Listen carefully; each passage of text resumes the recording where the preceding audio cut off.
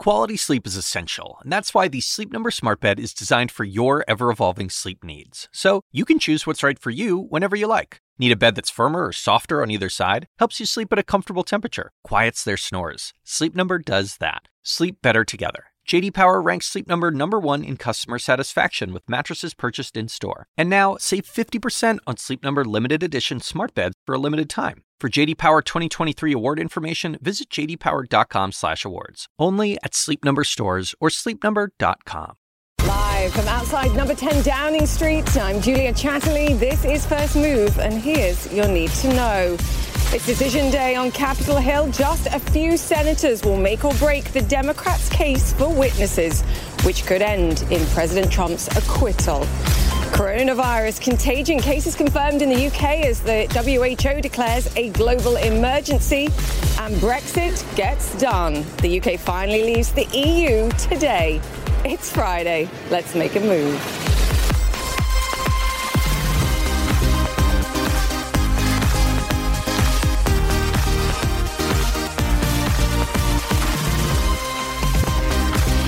Welcome once again to First Move, coming to you from London, live from number 10 Downing Street. As I mentioned, this is unique. It is 31st of January, and it's official Brexit Day. The UK and the EU are set to go their own way, to paraphrase a pretty famous song. A day of celebration, of course, for some, commiseration for others. Plenty more to discuss on this later on in the show. But for now, a look, as always, at what we're seeing for market action. And I tell you what, they remain pretty unsettled at this stage. Investors, I think, continuing to juggle the potential coronavirus impact with what's been another quite nice batch of corporate earnings, I have to say.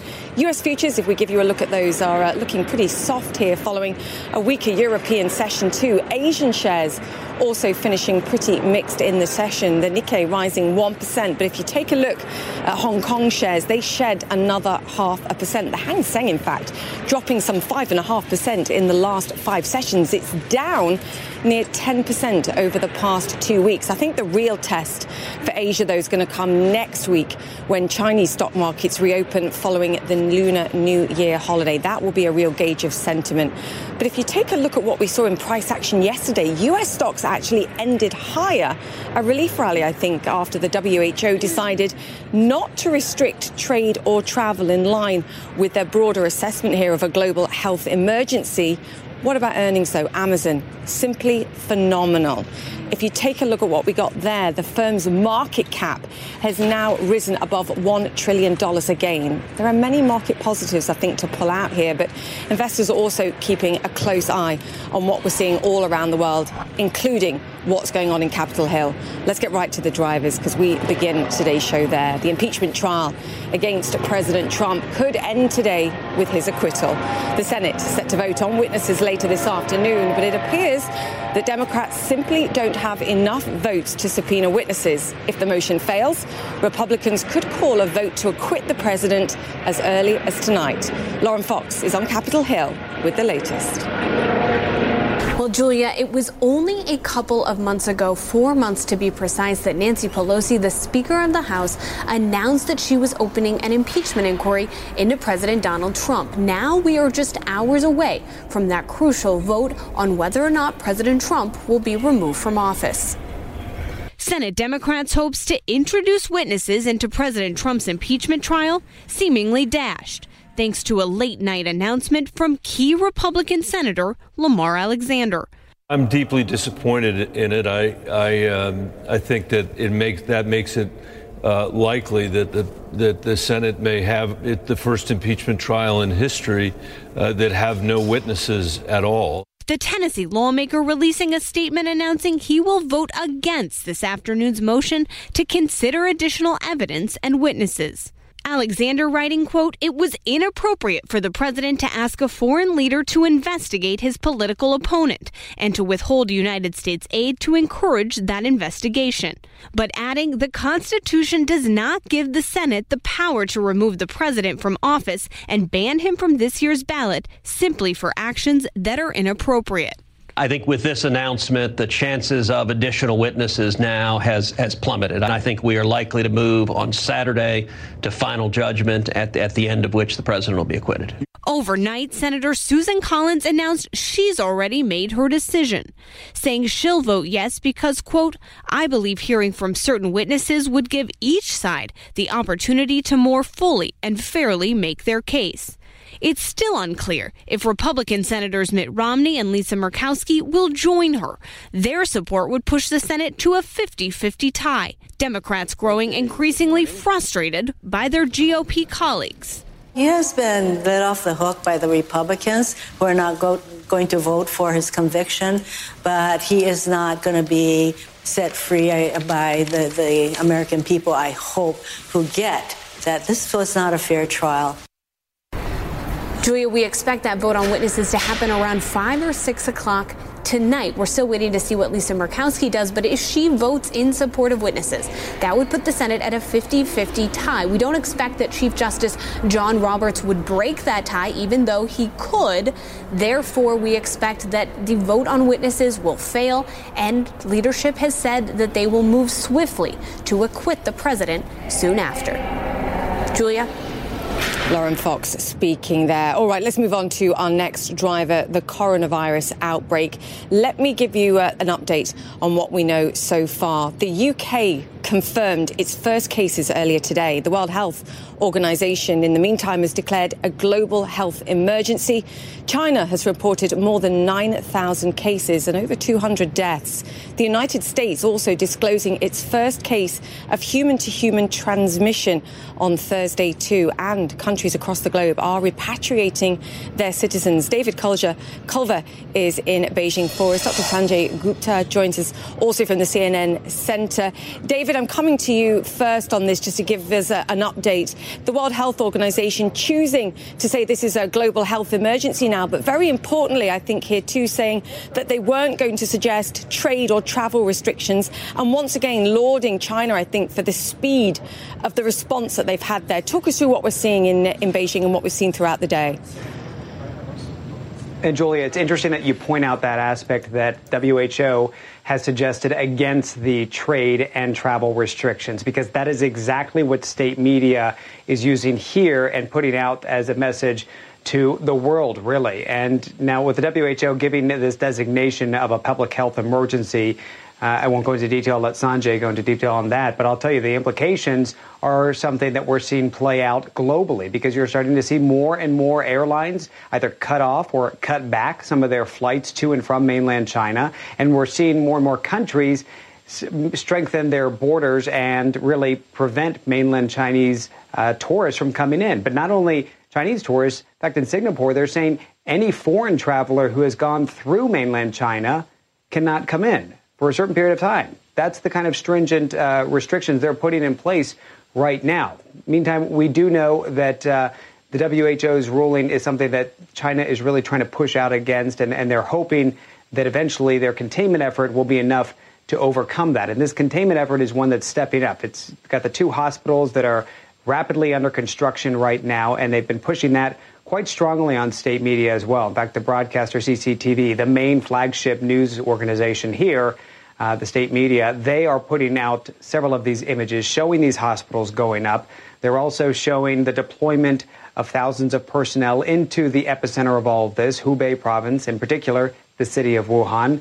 And they're also showing the deployment of supplies. But here's the reality that we're hearing from folks who are on the ground, is there is still a dire need to get those supplies. So while they may be going into the province, several nurses and doctors tell us they're not necessarily getting to the hospitals and to the front line, so to speak. So they feel as though they are going into this battle, as they put it, without the armor, without the hazmat suits, without the protective masks. And we're hearing more and more cases of healthcare workers being inflicted with this virus. In fact, one nurse tells us that some 30 of her colleagues, healthcare workers within the same hospital, have contracted the virus, and they're either in intensive care units or they've been sent home to be medicated and to be quarantined. And she says that's the reality, and that's the fact that they need more medical personnel now because of this. Because after all, Julia, who's going to be treating the patients if the doctors themselves are sick? Yeah, you raised some great points again, David. Great to have you with us. Just stay there for a moment because I do want to bring Dr. Sanjay Gupta in. Sanjay, great to have you with us as well. I've read an astonishing amount of misinformation, fake information on the internet about this specific virus, and people get flu every year. Can you just give us a sense of what we need to know here and how worried people should be at this stage? Yeah. Well, look, this is still a relatively new virus that we're talking about, just about a month into things. So we're still gathering information. You're absolutely right, Julia. There has been some misinformation that's gone around. But I think, to your point, the context does matter a bit here in terms of comparing this to something like flu. Right now, you look at the numbers worldwide with regard to coronavirus, and I think it's around close to 10,000 confirmed infections right now. Just over 200 people have died of this. So, those types of numbers are concerning in terms of the fatality ratio. Compared, though, to flu season in the United States alone, there's already been 8,200 deaths. 15 million cases. The real question, I think, sort of that's starting to arise among public health officials when you look at the coronavirus is, is it possible there are many more people out there who, in fact, have been infected but either have no symptoms or minimal symptoms, therefore are not being officially diagnosed? We don't know the answer to that yet. But I think any time, Julia, you have a novel virus, and I've reported on several of these over the years, I think the question the public health officials always ask themselves, look, is this going to continue to mutate and become increasingly transmissible and increasingly lethal? That's the concern. Hopefully that doesn't happen. We don't know enough yet to say that for sure, but it's looking less likely as more time goes on. It's interesting that the standout for me in the last 24 hours, the World Health Organization praising China for the immediacy of the response, particularly when we go back and compare to the response that we saw during SARS. And a lot of the comparisons that are being made today is with the SARS outbreak when we go back to, 2003. How fair is that comparison in your mind? Yeah, that's a really good question. I mean, there's no question that there has been a quicker response, I think, this time around. Although, if you start looking at some of what we've heard from China and comparing it to the data coming out of medical journals, it does appear that this coronavirus outbreak, started earlier than we were originally led to believe. I think David can check me on this, but I think, we originally thought it was going to be middle to end of December when this started.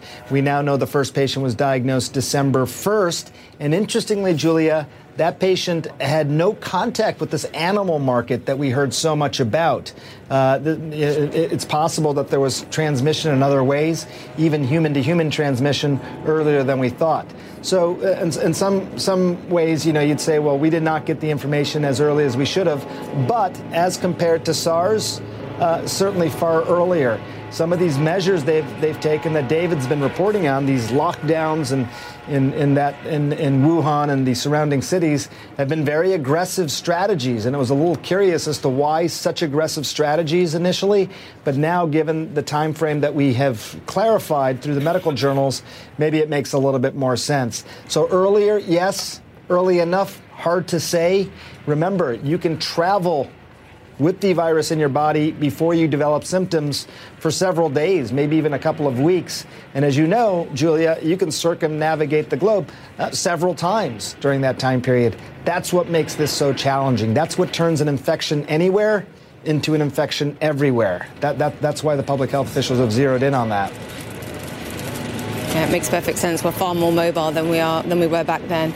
Dr. Sanjay Gupta, fantastic to have your insight with us, and thank you for joining us. And David Culver, of course, over in Beijing. Thank you both. All right, let's move on. Today's the day. 1,316 days since Britain's EU referendum. I didn't do the maths on that. The UK is set to Brexit at the stroke of 11 p.m. local time this evening. A divorce of global proportions. Max Foster is here. Max, great to have you with us. I mean, you've reported on this throughout since the referendum. Years. Pre-Brexit, we were talking about Britain leaving the EU. We've got the days there as well.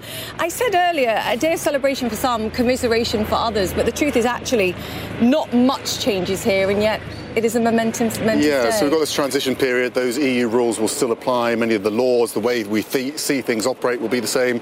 And it's very weird and eerie, don't you think, here in London, where this momentous moment we've been building up for so long, everything's just plodding along as usual. Anticlimactic. Yeah. But maybe that's a good thing, actually, because carry on regardless needs to be the case. I guess when we had that election result and it was clear that Brexit was happening, the Remainers resigned themselves to this. But it's interesting, outside Parliament last night, there was effectively a vigil of Remainers really marking the moment. They feel still very saddened about this. And they're also obviously looking to the next stage as well, where the big challenge is going to be at the end of the year and potentially another hard Brexit as they see it at the end of the year. So they don't think it's over anyway. Do you think actually the only way to unite the country at this stage is to make Brexit work, quite frankly? Because whether you're on the Remainer side or you're a Leaver, you're no less patriotic about wanting the country to do well, whatever the circumstance. I think you're right. I think a lot of Remainers, they have just resigned themselves to it, and they're now trying to look at the best way forward. And that's going to be the message coming from Boris Johnson tonight. He's going to talk about this being the dawn of a new era. He's not focusing on the past. He's very much looking towards the future and Britain's independence.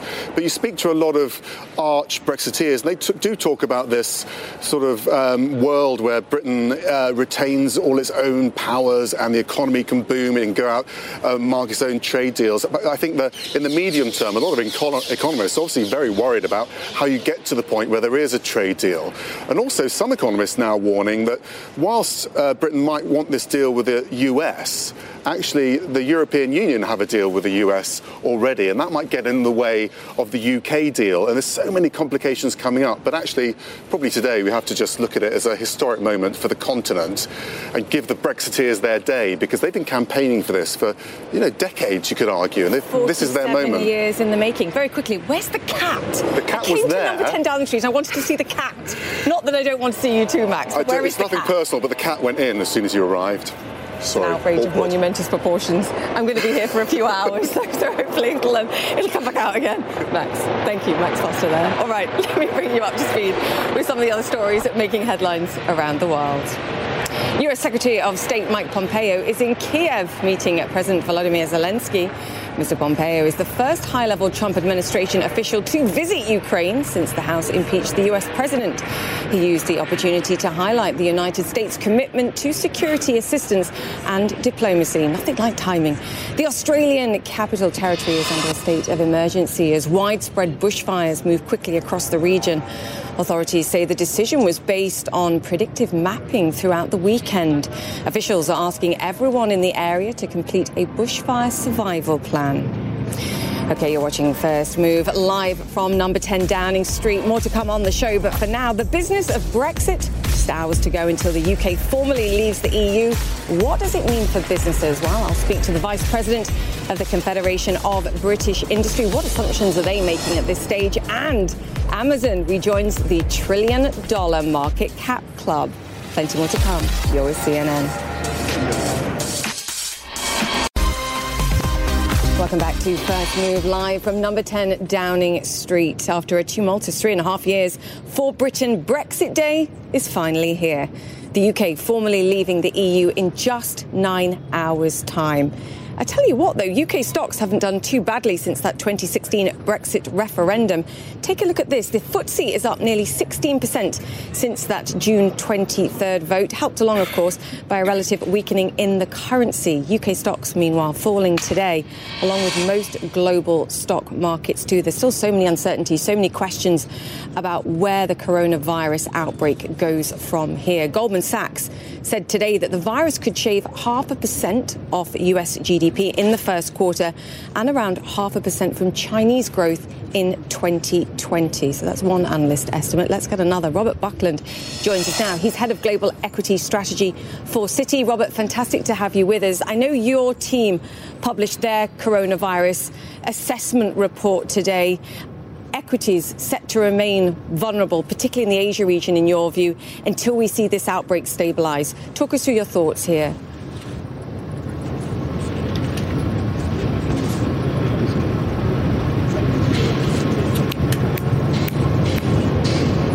Robert, can you hear me?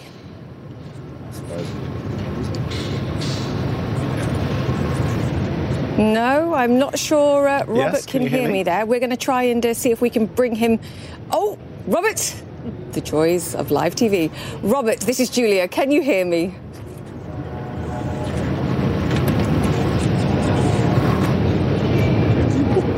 No? Okay.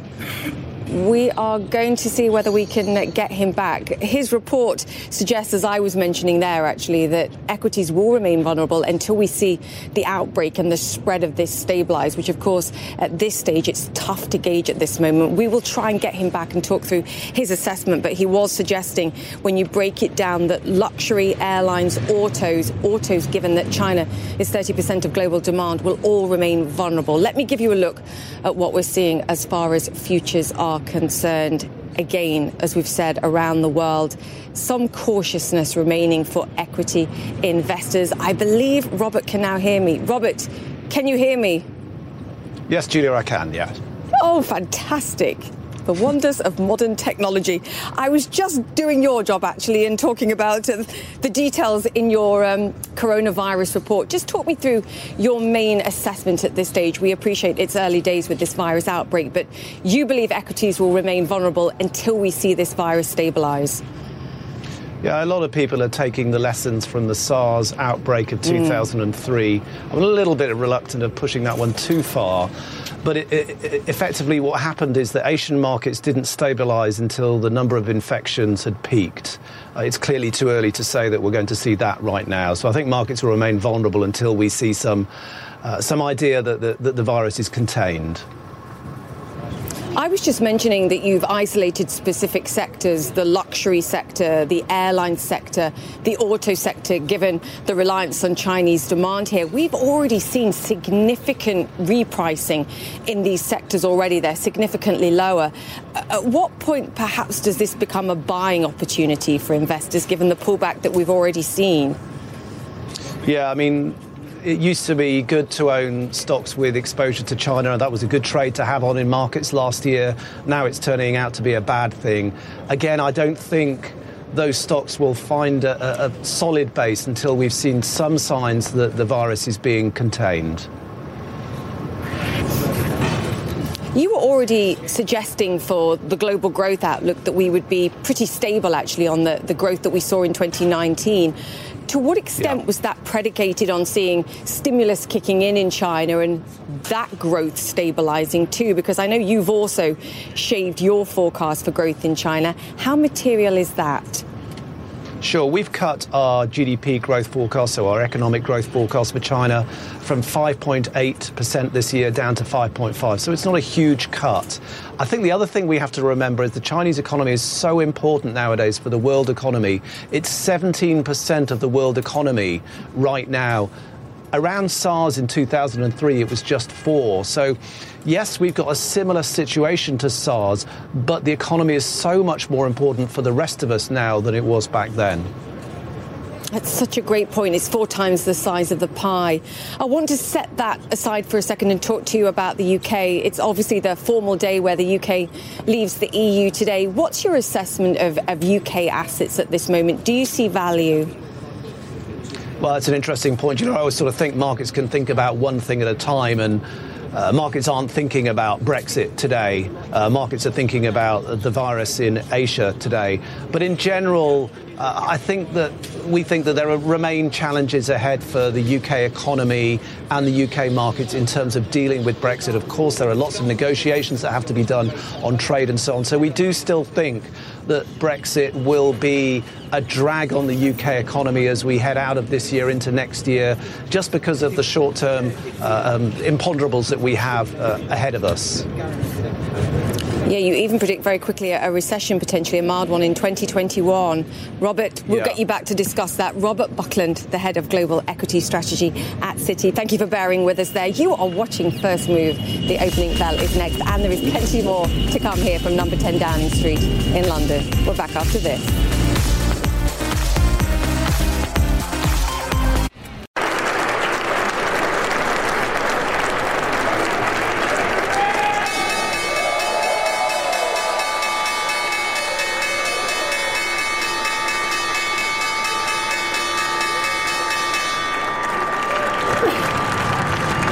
Welcome back to First Move. I'm Julia Chatterley, live from number 10 Downing Street in London. That was the opening bell back on Wall Street, of course. Lots of cheering and shouting, but we do have a lower open for the US majors this morning. Stocks again under pressure. That nervousness that comes as China says that the coronavirus cases have risen above 9,000. More than 200 deaths have now been reported. That's the backdrop here. But US stocks, of course, have had a pretty volatile week already. Let's put things into perspective here if we can.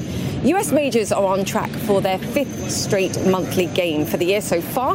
The Dow, the S&P and the Nasdaq are up 1% or more. The Nasdaq, in fact, is higher by more than 3.5%. So some context here, I think, worthwhile understanding. What about here in London, though? Well, I can tell you the UK is officially leaving the European Union today, 3.5 years after the country decided to withdraw from the bloc. And it dominates the newspaper headlines here in London, despite what else is going on in the world. I've got a couple of them for you here. The Times this morning, the headline says, Brexit, it's time. Of course, 11 p.m. this evening will be the moment when the UK leaves the EU. No bong, of course. We've got Big Ben, but no bong because it's under repairs at the moment, which is, yes, saying something. Not going to comment further on that. And The Guardian as well. Small island. After 47 years, Britain leaves the EU at 11 p.m. tonight. The biggest gamble in a generation. And there you have it, the white cliffs of Dover. Lots of different sides of people celebrating and commiserating. It is the end of Britain's membership of the EU. But what does this mean ultimately for businesses going forward? We're now joined by the Vice President of the Confederation of British Industry, Lord Karen Villamoria. He's also the founder of Cobra Beer. Lord Villamoria, fantastic to have you on the show. Can I just ask what this day means to you personally, both as a representative of the business and British industry, but also as an entrepreneur and the founder of a big business here in the UK too? The CBI represents 190,000 businesses employing 7 million people in the United Kingdom. And business now for almost 4 years. We've got to remember the referendum was announced in February 2016. So we're almost 4 years that has been taken up by Brexit and all the uncertainty that it has caused. Now we are at the stroke of 11 o'clock this evening. We're leaving the European Union. So there is that certainty. And what business never wanted was a cliff edge or a no-deal Brexit, and that was removed, potentially happening on the 31st of December 2019. Now we've got to look ahead, and we've got to work with government and help government to have the best possible trade deal, a deal on all aspects of our relationship with the European Union in this coming year in 2020, which has to be done by the 31st of December. So that's our objective, is to support government to make sure we get the best possible deal for business, for our economy, and for our citizens.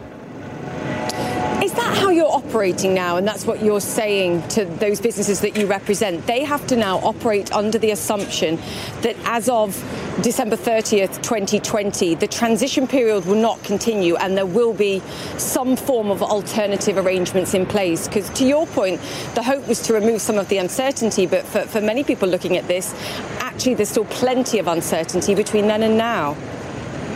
Well, there is no running away from the fact that that uncertainty still exists. And we have got this year in which to form this agreement with the European Union. The government has said that it wants to get it done by the end of this year. And we're in a very good starting point because we are already completely aligned with the European Union in this transition period as a starting point. And government has said that they want a close working relationship with the European Union. It makes up 50% of our trade. Our biggest single trading partner is the United States of America with 18% of our trade. And then the rest of the world. And the Commonwealth makes up about 10% of our trade, including countries like India. So we want to be able to maintain the 50% of our trade with the European Union and all the other relationship we have. People talk about trade, but it's also education, the research collaborations, the students that come from the European Union. There are 130,000 students at British universities from the European Union. And then, of course, medicine, security, space. Every aspect of our lives has been so intertwined for almost 50 years now. We've got to ensure that we have this close relationship going forward, but also with Britain being able to do what it wants to on the global stage, operating as the government wants it to in the future. So I think we've got a job to do, and government is there with business supporting it. You make a great point, and the services sector is the lion's share of the economy in this country, and I'm 80%. not sure enough time is dedicated to yes, exactly, it's dedicated to talking about it, quite frankly. But I just want to get your view on the bold decision, I think, from the government to continue to work with China's Huawei over 5G. Do you worry that that in any way prejudiced reaching some kind of trade agreement or relationship with the United States in the coming months too? Because to your point, it is our single largest trading partner if we're talking about one country individually. Has the relationship been damaged in your mind or not? So one has to look at these things in the whole. The government made an on-balance decision, weighing up the pros and cons about Huawei, and said that it wanted to go ahead given very strict conditions and how Huawei would operate in the 5G space here in the UK. And remember, there are 2 other international companies involved in it as well from around the world. It's not just Huawei. And in terms of the relation to the United States, we have a really, really close, special relationship. This is not just platitudes, it's real. The United States and the UK are hugely close partners. One deal like this is not going to influence the whole relationship that we have between our 2 countries, which goes back a long way and has a huge future ahead of us. So I don't think it's going to jeopardize things. I think it's been made very clear by the US government they want a good trade deal with the United Kingdom, as do we. An optimistic viewpoint there from Lord Karen Villamoria. So great to have you with us. Thank you so much for that. We're going to take a quick break here on First Move, but coming up, as the UK leaves the EU, Prime Minister Boris Johnson promises to unite the country. The question is, can he? We'll get some insight from his father, the former MEP Stanley Johnson, joins us next. Stay with us.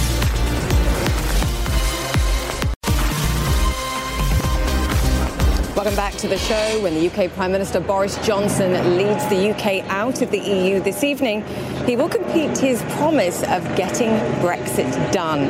But his next task may be infinitely harder as he aims to unite a fractured country. Brexit has split Britain right down the dinner table as families have been divided between remain and leave, including the family of Prime Minister Boris Johnson himself. Joining me now is someone with perhaps just a little insight into what that feels like. Stanley Johnson is a former member of the European Parliament and father of the UK Prime Minister Boris Johnson. Stanley, fantastic to have you on the show. Great to speak with you once again. Can I just ask if you've spoken to the Prime Minister today? I just wonder what today feels like for him. If you can give us some insight, I would appreciate it. Well, I haven't spoken to him. I sent him a message. Yes, it is a day, isn't it? I say to myself, well, this is a day where I am tinged with a certain regret. I spent years and years and years in Brussels, both in the European Commission and in the European Parliament. But it is, of course, tinged with optimism, too, because I, as you know, supported Boris once we got the vote, and I absolutely supported him as he campaigned in this last weeks and months, and I was thrilled that he got a clear mandate last December. So, yes, it's optimism with a little bit of, hindsight. I did think it was a good thing to have done. I enjoyed doing it, but we got to move on, and we are moving on. No question about it. We've got the big issues to tackle now. Forget about Brexit. You've got climate change to tackle. You've got biodiversity to tackle. Things I've been working on for years and years and years. You know, it's interesting. I speak to the business community here, and they say that they want to be part of the negotiation going forward with the EU. Does the Prime Minister listen to people? Is he a good listener, and will he take on board their advice? How do you see him approaching and tackling what's going to be a tough negotiation over the coming months? Well, I wonder how tough it really is. I mean, as your last speaker, the brilliant Lord Kilmoria, said, we do have already an alignment of almost important in all important areas. Yes, of course, we have to have the freedom to diverge. There's no point in having sovereignty if you don't have the freedom to diverge.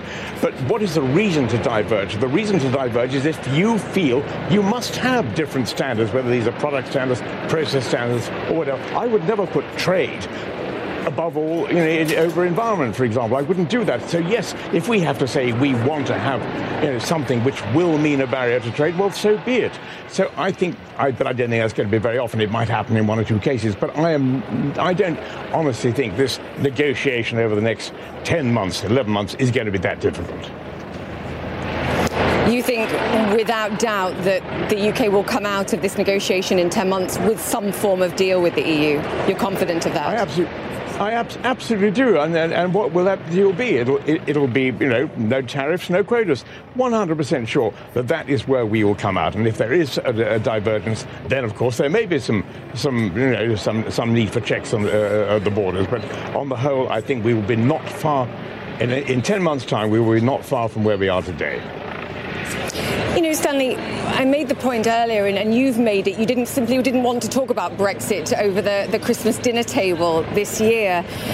The Prime Minister has promised to unite the country. First question, how was that Christmas dinner, by the way? And did you talk about Brexit? And the second thing is making a success of Brexit ultimately the only way to bring the Remainers and the Leavers together, in your mind?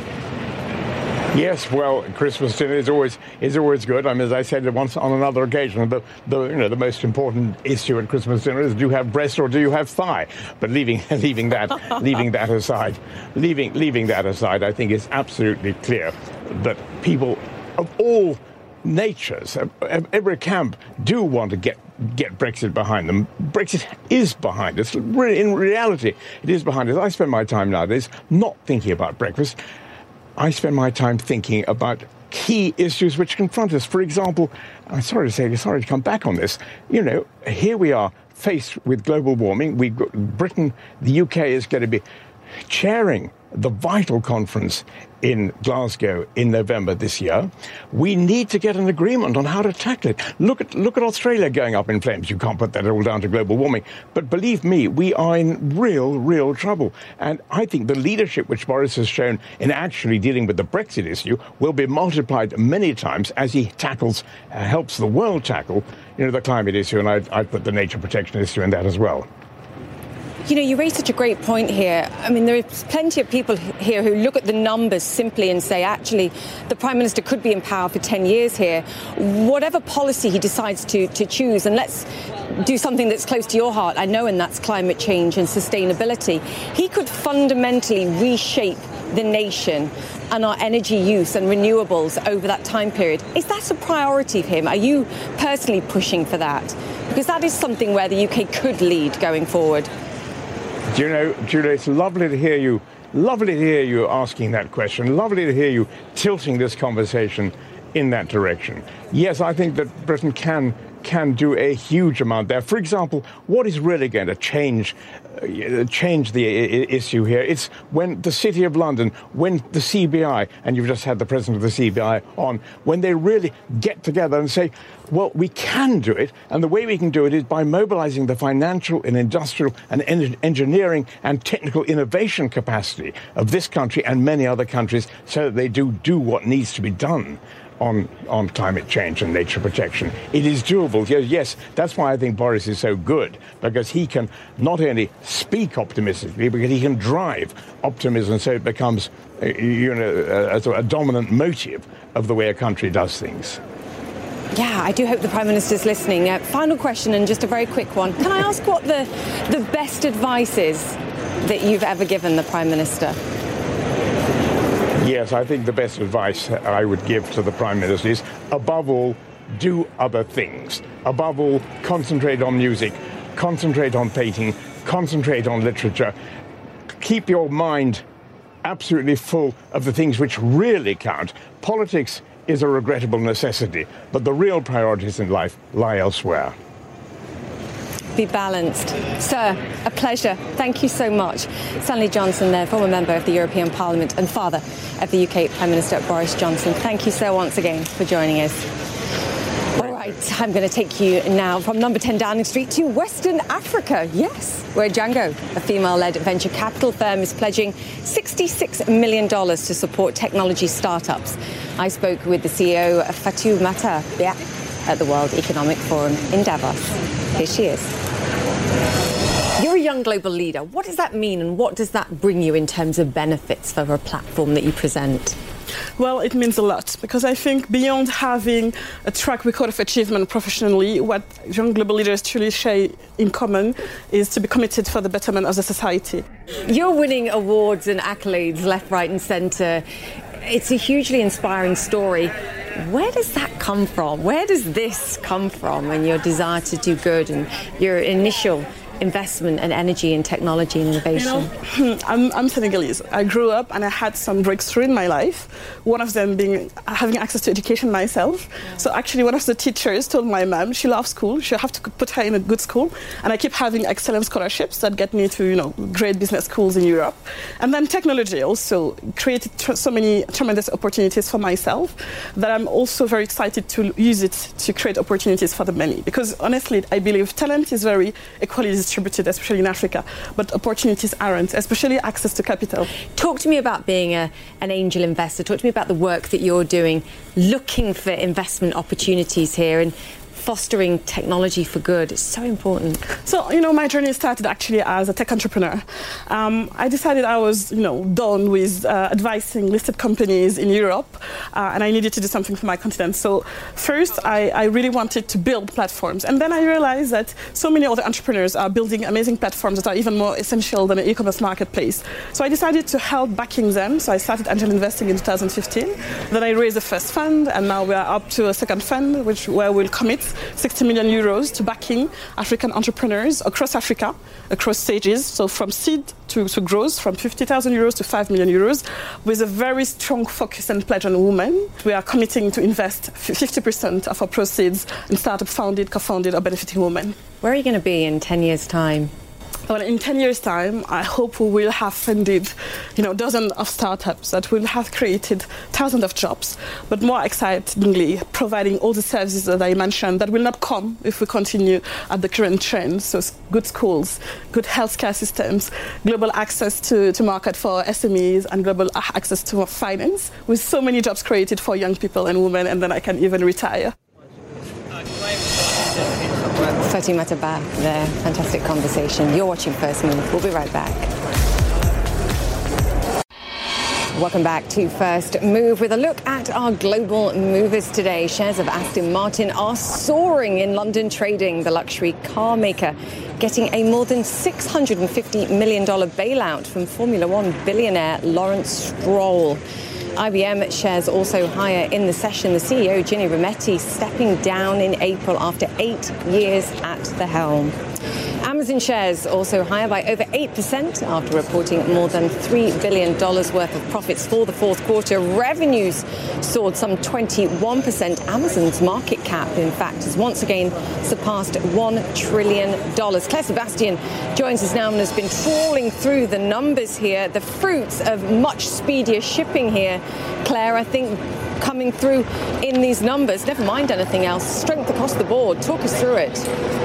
Yeah, particularly impressive that they managed to grow revenue and profits, Julia. Don't forget, 3 months ago we were talking about a decline in profits because of all this spending. Because don't be fooled, they continue to spend big on shipping. Take a look at the evolution of their shipping costs over the past 3 years. We're now up at 12.9 billion in this current quarter. That's a significant jump over the previous quarter, and especially if you look back 3 years. But they are growing revenue around that, and that is really what investors are looking at. Plus the fact that they are actually keeping control on these costs. They said they were going to have a $1.5 billion penalty in this holiday quarter for one-day shipping. They said they actually came in a little underneath that. So it's looking like they're building some efficiency into this one-day shipping project, which is not even a year old, don't forget, although they do expect to spend $1 billion in the current quarter. But this is really a behemoth, Julia. The fact that they can add this kind of market cap gain when they're already this big is extraordinary. AWS is the other side of the business. Don't forget, that's the majority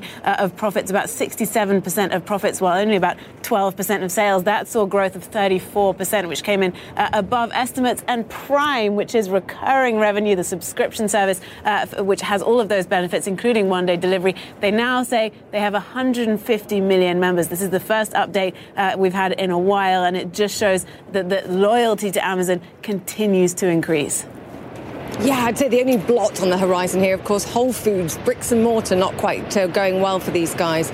But I do want to ask you, Claire, about coronavirus. Did they say anything about this, given that they're shipping things all over the world and clearly have operations all over the place? Yeah, no, Julia, this didn't actually come up on the call, and this is somewhat rare given what we've seen from other companies this week. Amazon perhaps not so impacted because it's not such a big deliverer to that region, but we've seen the likes of Apple, which has pretty much a double whammy effect. They not only see China as 15% of their revenue, but they're also they do a lot of their manufacturing there. They said that they've closed one store. They're doing deep cleaning in other stores. They are really watching this to see how far this will go. A similar double whammy, actually, for Tesla. They just opened their Shanghai factory. They're now having to close it. They say for about a week or a week and a half, that could hit their profitability. China is also Tesla's biggest market outside of the US, and we're seeing a lot of store closures across the board. McDonald's, the likes of Pizza Hut, IKEA. This is a watch item even, Julia, for Boeing, which is the US biggest manufacturing exporter. It still remains to be seen how much these companies will see their profits hurt by this. That will depend on the macro impact. Goldman Sachs came out today and said that China's GDP will be hit over the course of the year, and that could spill over even to US GDP. Claire Sebastian, thank you for that. And of course, in Washington, US senators are gearing up for that key vote in the impeachment trial. Our coverage will continue, but for now, you've been watching First Move. Time to go make yours. See you next hour. When you work next level. And when you play next level. And when it's time to sleep, Sleep Number smart beds are designed to embrace your uniqueness, providing you with high-quality sleep every night. Sleep next level. J.D. Power ranks Sleep Number #1 in customer satisfaction with mattresses purchased in-store. And now, the Queen Sleep Number C4 smart bed is only $1,599. Save $300 for a limited time, only at Sleep Number stores or sleepnumber.com. Prices higher in Alaska and Hawaii. Quality sleep is essential, and that's why the Sleep Number smart bed is designed for your ever-evolving sleep needs. So you can choose what's right for you whenever you like. Need a bed that's firmer or softer on either side? Helps you sleep at a comfortable temperature. Quiets their snores. Sleep Number does that. Sleep better together. J.D. Power ranks Sleep Number #1 in customer satisfaction with mattresses purchased in-store. And now, save 50% on Sleep Number limited edition smart beds for a limited time. For J.D. Power 2023 award information, visit jdpower.com/awards. Only at Sleep Number stores or sleepnumber.com.